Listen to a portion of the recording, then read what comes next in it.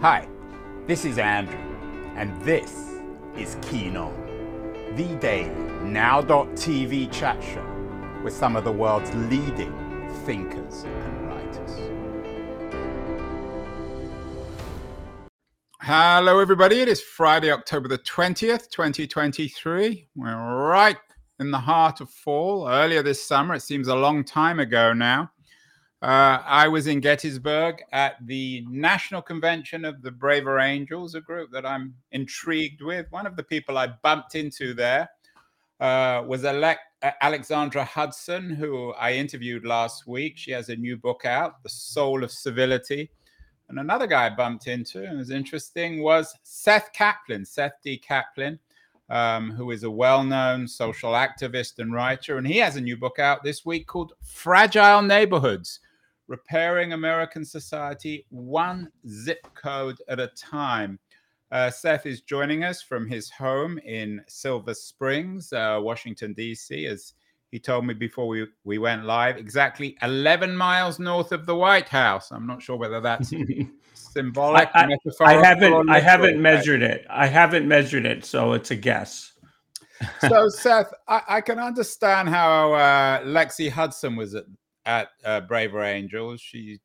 Her book, The Soul of Civility, an important and interesting book, talks about how we've got to start treating each other with more respect. What were you doing, given that you're interested in fragile neighborhoods? Is there a connection between what you're trying to do in your work and in your writing and the guys at Braver Angels? First, my day job is depolarization. So what Braver Angels does, and the people who run it are always, I'm often talking to them, and I have great interest. My day job working for basically a peacemaking organization or a conflict prevention organization works in lots of countries around the world. And so I know the Braver Angels people from my work. But the second level is that one of my arguments in the book is that our polarization and our rising mistrust are downstream from the decline in our relationships and the institutions that support them. And many of these were place-based, and whereas once upon a time, most Americans lived in places, neighborhoods with an abundance of institutions that they contributed to, participated in, and that supported them, some of these formal, others informal. And this gave them a sense of agency, a sense of ownership in their places. Today, most of those are gone, and people are more isolated, they're more lonely, they're more disconnected, they're more alienated. And I argue that the rise in mistrust and alienation has a lot to do with the decline of our relationships and the opportunities to work together on a daily basis in our neighborhoods. Seth, where would you date this? We've done many shows on these issues. One group seems to date this with the rise of neoliberalism in the 1980s, others with the rise of the internet. Where would you begin to make sense of this crisis in neighborhoods and the alienation and atomization and loneliness that has stemmed from it? The data says the peak of connection, the peak of what you might call place-based community was 1964. You can look at the person who's done the best work on the data is Robert Putnam. Bob Putnam, famous for Bowling Alone, but also several other books. Yeah, but Putnam's been on this show a couple of times.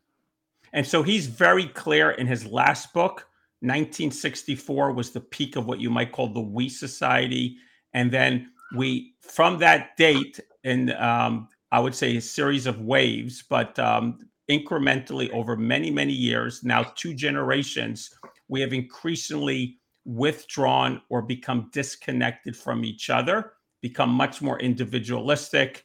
And there's a lot of reasons for that, and we could go into that. But I would clearly date it at 1964 was the peak, and we've been mostly downhill since then. And my book is an attempt to reverse the decline, reverse the trajectory of our social dynamics.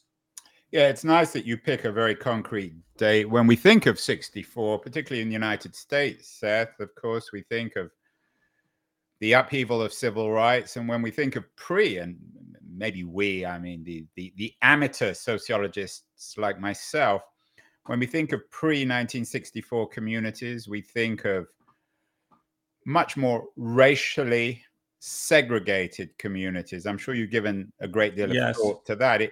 Could one argue that one reason why there was this peak of community before 1964 is people of different religions, skin colors, and political viewpoints live together? I think there's many things going on here. Clearly, there's some benefit for the breakdown of place-based dynamics in the fact that it's led to a reduction in discrimination. There's certainly much more freedom for women. There's much more freedom for Blacks and other minorities. And before then, we had basically we had segregation in many, many parts of American life, including where people lived, redlining, and all things like that. And I think the movement away from that is great. But we're not just talking about a racial issue. We're talking about place issue. And in my book, for example, one of my chapters is on Eastern Kentucky. Eastern Kentucky has some of the worst data in the United States, worse than many urban areas. And that area is 98% white, and it's had enormous social breakdown. There are certainly some economic drivers, but there's a lot of other factors which we could discuss. But I think the key point is that the dynamics I'm describing affects Blacks, it affects whites, it affects Hispanics, it affects Native Americans. There are people who are benefiting greatly from the breakdown of our place-based neighborhoods, and I think that's great. And we don't want to go back in any way to the past, but we're really looking for a way forward in which we can recover or reinvent in some other form this idea that places are important, that each place should be flourishing with an abundance of institutions. And I don't think many of our social problems, you mentioned polarization and mistrust, but I would say deaths of despair, I would say problems of inequality, problems of depression. A lot of these go back to the thinning out and the decline of our relationships and place-based institutions. They're all happening in parallel, and they have very little to do with discrimination per se. Death of despair, of course, being the term of Anne Case. Angus Deaton Angus has been on the show. In terms of this, I guess, ideal community pre-64, or those you note, it wasn't ideal in any way, especially when it comes to race. What about class, Seth? Was the pre-1964 typical American community, you've done all your research, you know all your data, did these tend to be communities where people of similar economic circumstances lived side by side? It was more diverse economically. I think one of the most obvious things, if you were to, I mean, you spend time in the United States, when you wander around a city, let's take a place like Baltimore, which is only about 40 minutes from where I am right now, and you go around neighborhood to neighborhood. I mean, one of the this is just, you can see it, or you go to Detroit. I also researched an organization and I spent time in Detroit. You go around these cities and you just see how important place is, and you see how much poverty is concentrated. And there's a lot of data that the number of distressed neighborhoods, which are basically a high concentration of poverty, very little, if any, middle class, no wealthy people, it's at least triple what it was in 1970. And that doesn't account for suburbs and rural areas. So I think we are much more divided by class, by where we are in the income scale, than we were in the past. Again, the past had a lot of problems. We're not asking to go back to the past, but neighborhoods were more mixed class, towns were more mixed class, people of different income levels interacted. There was all these institutions or organizations, and a lot of them involved people from multiple classes, actually involved people from different political orientations. They were racially they were not racially inclusive, but they were class and politically inclusive. And the breakdown or the disappear of these organizations is one of the reasons we are so unequal as a country, and one of the reasons why we are so polarized as a country. We are speaking with Seth Kaplan, the author of Fragile Neighborhoods, an important new book. It's out this week, Repairing American Society, one zip code at a time. Seth, how would you explain this breakdown? Was it white flight? Was it suburbanization? Was it the crisis of the inner city? What went wrong? What happened after 1964? I think the dynamics that drive this started post-World War II. I mean, the data says 64, but a variety of things happened. First, think about the built environment. Instead of people living in a particular neighborhood where they easily went to each other's homes, where they would shop locally, where they would go to church locally, where they would join some associations or some parent group because the schools were local. Everything was local. Everything was, if not within walking distance, pretty close. Then we built out a physical landscape, and the institutions that we are involved with have followed a similar trajectory. But we built out a landscape that depends upon the car. I mean, this is all for efficiency, and there's great benefits. Goods are cheaper, and choice is greater. But when you drive to a Walmart and you don't go down the street to a store, and even if you go to church, you don't go to the local church, you tend to drive to your church. So you're in the church on a Sunday morning, and then you're not with your fellow congregants the rest of the week, or maybe one other time. So it's not a community, it becomes a function, something that a consumer product and the same thing for goods, the same thing for restaurants, the same thing, even schools. Often we're sending our kids to some faraway school. And so whereas once we lived in a place that had a strong identity, had a series of institutions, businesses, informal networks, schools, religious institutions, and you could just go down this whole list, civic associations. Now we live in networks. And so that's because of how we built the country. It's also because of how the nonprofit sector has evolved. It's also because of the role of the car. It's changes in work private time balance. And you could go through a whole series of things that have changed in our lives.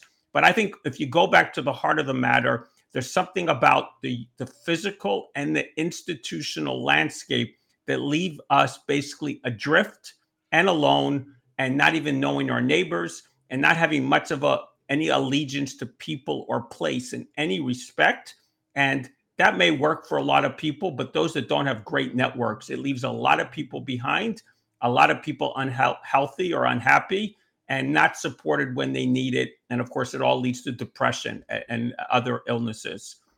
What about the political angle? Of course, the person who most appreciated, at least in its early days, American democracy was Alexis de Tocqueville. And his argument about American democracy was it was rooted in place, rooted in geography, rooted in the kind of communities that now you're nostalgic for. How closely do you connect the crisis today? It seems to be a crisis of American democracy and the crisis of neighborhoods. First, I would say it's a social crisis that affects many other elements, and the polarization or the crisis of democracy is downstream, just like the health crises, the deaths of despair, and all the other social problems we are having. Remember, social problems mean at heart they are relational. We often think of them in terms of silos, material, but I'm arguing they are relational. And the crisis of democracy is side by side with these other issues, and they're all downstream from neighborhoods. So de Tocqueville is a great source to see what a thriving social dynamic, social system with thriving, I'm not sure he uses the word neighborhood, but he uses the word place a lot. He talks over and over again about the abundance of institutions. I mean, he even argues the success of American democracy versus, for example, the French experience. And he's writing sometime after the fall of the French Revolution and the rise of Napoleon, and then the fall of Napoleon and the restoration of the monarchy. He's comparing France to the United States, and he's basically saying, America, this can work because you have so many of these local institutions and associations, and democracy as a value, democracy as a practice is basically People are experiencing it. They're learning it. They're participating in it day in, day out, with elections and national government and outcomes downstream from that. And my argument is very much like the Tocqueville. If you reverse that dynamic, and locally there are no associations and there are no networks and there are no ways for you to participate in your locale, neighborhood, or some places a little bigger than neighborhood, why is it that our democracy on the bigger picture will be as healthy or even successful or even exist at some point? I think he's a great example of why neighborhoods matter. Yeah, I wonder if we could bring Alexis de Tocqueville back to life in the 2020s and we blindfolded him and brought him into an American neighborhood and said, or got him to, so to speak, look at America, even if he was blindfolded, he would think he was looking at an aristocratic France rather than a democratic America. America has become, I think in some ways, like yes, an early 19th century version, a sort of postmodern version of post-feudal early modern France. We can ask ChatGPT if it will invent a de Tocqueville for that conversation. Yeah, I we'll look have a forward word. to it. We'll call up Sam. He will be very helpful. That would be great. Very interesting if we could do that. Yeah, civic contribution from Sam. We are talking with Seth Kaplan, the author of Fragile Neighborhoods, an important new book. I want to thank our sponsor for this show, the Disorder Podcast. It's a wonderful new podcast focusing on all the issues that Seth brings up. They've got a weekly show. Last week or this week, they're focusing on dirty money, focusing on NATO, the crisis, of course, of the Israeli-Hamas war.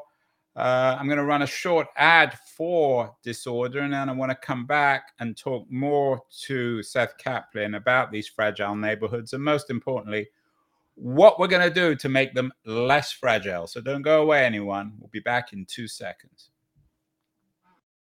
I'm Jason Pack. And I'm Alex Hall, and this is Disorder, a brand new podcast from Goalhanger, where we'll be connecting the dots using our own experiences, as well as talking to people at the forefront of global affairs. All seeking to work out, why are the world powers no longer coordinating as they once did? How did we get here? What can we do to fix it? The Disorder podcast is out now. Make sure you follow us so you can get every episode right now in your feeds. Check it out. It's an excellent podcast. We are talking today on Keen On with Seth Kaplan, the author of Fragile Neighborhoods. So, Seth, you've laid out the problem: atomization, loneliness, a sense of decay, and perhaps even despair. What are we going to do about it? How are we going to make our neighborhoods less fragile? First, we must re-envision our landscape so that we all live in a neighborhood. Right now in America, a lot of people live in what I would call a placeless environment. I mean, I happen to live in a strong neighborhood, but if I was to go about 5 or 10 minutes driving from here in the suburb of Washington, I would see a lot of very nice houses, and I would see some green areas, and I might see some pathways. I see no place for people to meet in that area. I see no institutions. There's a county government that looks over hundreds of thousands of people. There's no local level of government. There's no local institutions. There's no identity of a neighborhood. So first and foremost, I argue that we should re-envision our physical and institutional landscape so that neighborhoods matter, and neighborhoods, we can hold government officials accountable for neighborhoods. Neighborhoods have identity. Neighborhoods have a center. So we have to literally think. I mean, none of this is easy. We have to rethink government, and we have to rethink the physical and institutional landscape. So I'll just give you a few bullets. So a neighborhood has a center. A neighborhood has a beginning and an end. A neighborhood has places to meet, and it has local institutions of variety. So there's a lot of things we could do, from having community schools to having a layer of government, to encouraging church leaders to be more place-based, to having some sort of civic associations. The more each place has these elements, the more likely it will be nurturing relationships. I'm just thinking, since I'm in a strong neighborhood, I'm thinking of a person a few houses down from me. I'm at 910. She's at 903. She regularly, I see her walking in front of my house. She regularly goes and visits people who are alone and are basically lonely. And I see her every week visiting. So if we want to have a thriving society, we need to have many people like that in the physical and institutional environment. I would also add to that, government should not be evaluated on housing units or healthcare output or school units. The more government was organized, that it was place-based, and basically this means neighborhood teams with the functional units reporting to them. And the more we measured success, not by some number that was only economic, but a series of numbers that were based on the well-being of neighborhoods, we would be evaluating officials, we would be evaluating philanthropists, we would be evaluating social entrepreneurs. And so we literally need to rethink the physical, the way we measure success. And then we have to do, I would say, initiatives geared towards encouraging people to go together. One very simple initiative, instead of giving money to nonprofits, why not have small grant programs on the street or several street level that encourage residents to work together to do something to improve their neighborhoods? If government thought that its job was to nurture strong relationships and its job was to make each place thrive, I think a lot of things would be quite different. You mentioned your neighborhood, Silver Spring. I'm in San Francisco, in the heart of San Francisco, just above Haight-Ashbury. I'm guessing Silver Spring is probably a relatively prosperous neighborhood. Yes. Certainly where I live is prosperous, and there is a sense of community. Are there two Americas today, Seth? On the one hand, strong small communities of prosperous in prosperous urban centers like Washington, D.C., New York. You can find these kind of communities, for example, all over Brooklyn, San Francisco, perhaps Los Angeles, and then the rest of America? I think we need to differentiate between material wealth and social wealth, and the reverse is also true. Imagine we were in Gettysburg together, and what if we had driven, I don't know, an hour and a half east, we would have been in where the center in Lancaster County, Pennsylvania, with the Amish. Now, the Amish are not wealthy. They're extremely socially rich, and they do a lot of things in their daily and weekly lives to encourage community.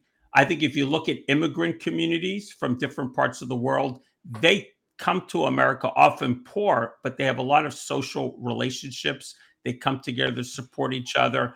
And I also think you can easily find places that are materially well off and nobody talks to each other. How many neighborhoods have you been to in which no one's on the street? No one wants to know what anyone else is doing. Everyone is more worried about guarding their privacy. And I would say not showing any vulnerability. We have a culture that basically says we can solve whatever problem we have, and we don't want to show any vulnerability or weakness to others. So you could be materially well off, socially vulnerable, and the reverse can be true. So I do believe your basic thesis is that, yes, we're divided as a country between socially well off and socially poor neighborhoods, but I don't think it necessarily maps on to the income wealth and income poverty. I think we need to think of these things differently, and we need to address the social determinants of the various problems that this isolation or bad social dynamic produces at the neighborhood level. Seth, I've heard this argument before. I've had Putnam on. It always seems a nostalgic communitarianism. We can't become Amish, whether we like it or not. I wouldn't mind it. Well, you might. I don't want to be an Amish. I don't like beards. They'd be itchy. Is this realistic? Are you nostalgic for another world? We're paranoid, as you suggest. We don't trust other people. Then we have to. You seem to think we can just snap our fingers and create these institutions, churches, places to meet. You know as well as I do. You know better than I do as a local activist that you can't do these kinds of things. First, nothing I'm writing about is easy. I'm very clear that even at a single neighborhood level, change is a long-term process. Every neighborhood is different. What is required in each place will vary. However, my argument that the way we've designed the country physically and institutionally basically leaves a lot of places left behind. And even in the places that are materially doing okay, we leave a lot of individuals behind. And we need to think much harder. This is not something a government can structure society, a government policy or a healthcare initiative is not going to address these things. We tend to look for policies. And my argument is that we can think about structures in such a sense that we can nurture change. None of this is easy. I do not believe I've worked. Think about one of my day jobs is I work on trying to end the war in Libya. I assure you, there is no magic bullet and there's no single initiative that will ever do that. It's about grinding, incremental, slow improvement. But I think if we don't think of our problems the right way, we can never get started on the path to addressing them. And we cannot think that simply another policy or more money will address these problems. Yes, some policy could be helpful. Yes, some money could be helpful. But we need to understand the heart of the problem is the breakdown of our relationships. And we need to think really hard about how we design our society and how we design each place so that it encourages and nurtures flourishing. And that is my main point. I don't think any of this is easy. In fact, I look at the challenge and I worry how big of a challenge this will be. Seth, as the election looms, it seems as if it's profoundly uninspiring, even for people who support Biden and Trump. Yes. Do we need to rethink the very nature of politics? Again, we can't go back to de Tocqueville. We can't go back to Amish social or political institutions. But Tip O'Neill famously said that all politics is local. Are you suggesting that all political theory should be local? Do we need to rethink the very nature of political ideology and how we think about politics? And rather than thinking of either the alternative of the free market, which tends to be a Republican ethic, versus versus the ethic of big government, which tends to be found in the Democratic Party, the real ethic is of local government? Well, I certainly wouldn't be throwing away the idea of democracy and pluralism and liberalism as they exist in the United States and other countries that enjoy the freedoms and the rights that these things bring. I'm not arguing against any of that. What I am arguing is that I think I'm arguing a couple of things. One is we are more likely to solve our big problems by focusing on a lot of little problems. And instead of campaigning, yes, I think policies matter. And yes, I think elections matter. And I have strong opinions about our politics, but you won't see me in my daily life prioritizing them.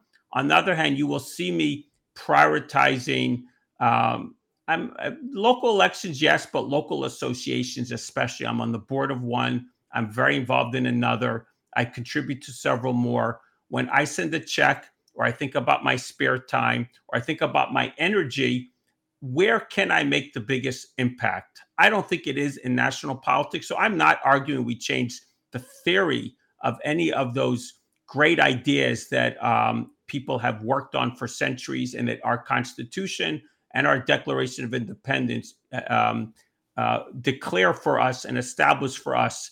And I'm not arguing against any of that. That's extremely important.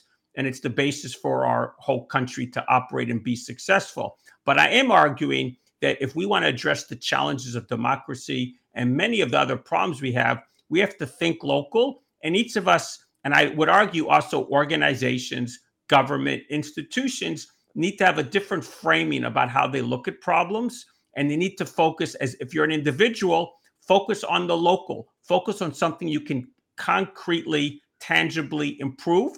I would say for government, think hard about how spatially across the physical landscape, how successful each place is, how people are experiencing life. What is it that we can do, not just materially, but in terms of how we structure society and encourage the types of institutions so that everybody will flourish. I think that's really important. And I will note a second point just at the end of this, that if you went back to the founders of the United States, people like Madison, and it's the same with de Tocqueville and other people, you could look at Edmund Burke and so on and so forth, they all firmly believe that democracy, I think Madison would be most obvious in the Federalist Papers, that we needed a certain, I'm not sure I would use the word virtue, but a certain type of habit and a certain type of norm and a certain type of person for democracy to succeed. The formal mechanisms of government are only as successful as the underlying, what you might call pre-political social dynamic. And so the founders were very worried about how well democracy would be over the long term. And I think they all very much understood the importance of local dynamics, interpersonal relationships, and how that shaped people, and how by shaping people, those people would shape the country as a whole. Finally, Seth, I wonder how you could leverage the market to improve what you call fragile neighborhoods. You noted earlier that many communities don't have, and I'm quoting you here, meeting places, but they do. When you go to even every strip mall has a Starbucks, for example. Could you involve national chains like Starbucks to help rebuild communities? It has to be either the free market or the community. Can't they be combined? I think it should be everyone. Government has a role, philanthropy has a role, social entrepreneurs have a role, businesses have a role, private individuals have a role. I mean, for the most part, companies want to do, when they want to do good, they give to a material endpoint, usually like ending poverty, ending homelessness, something like that. I think these are worthwhile goals. But if they thought, what could we do upstream that would reshape the dynamic to make it less likely that people had those problems, or if people had crises, the social networks around them would support them. I feel like I live in a social, a very supportive social network. I walk down the street and I feel literally a sense of joy, a sense of security, because I live in a secure social system because of the nature of the relationships and everything in my neighborhood. So I think companies could certainly play a role. I mean, it's nice to have an independent coffee shop, but to the extent that every neighborhood had a place to meet and it had something to do with Starbucks or something else, I mean, I'm in favor of smaller distributed like centers. So we don't all go to the mall. We don't all go to the huge department store or Walmart. I mean, that's useful for some things. And I, of course, order online like other people. But to the extent that you live in a neighborhood that has several restaurants, mine has 3, including one very good coffee, has a supermarket, has a pharmacy, at least it has places people can gather. I would also say, when we talk about some of our social poverty, companies could be doing much more. And I think all the actors I've mentioned could be doing much more to ensure that when we talk about wealth creation, we think of it much more place by place. So it's not all centralized or distant. If people within a neighborhood had an opportunity to create businesses or at least renovate their houses, and this was an easier path for people, we're talking more poor places, I mean, I think that would be helpful. I'm also thinking in terms of when we give money, what would happen if instead of the tax credit we simply had for giving money to nonprofits, it somehow incentivizes us to give to local nonprofits. So there's a lot of things that companies could advantage local giving over national giving. Companies could certainly work to make our economy more horizontal and less vertical. Companies could certainly work with government and local leaders to ensure that every place had centers, including their businesses, more widely distributed. There's a lot of things companies can do.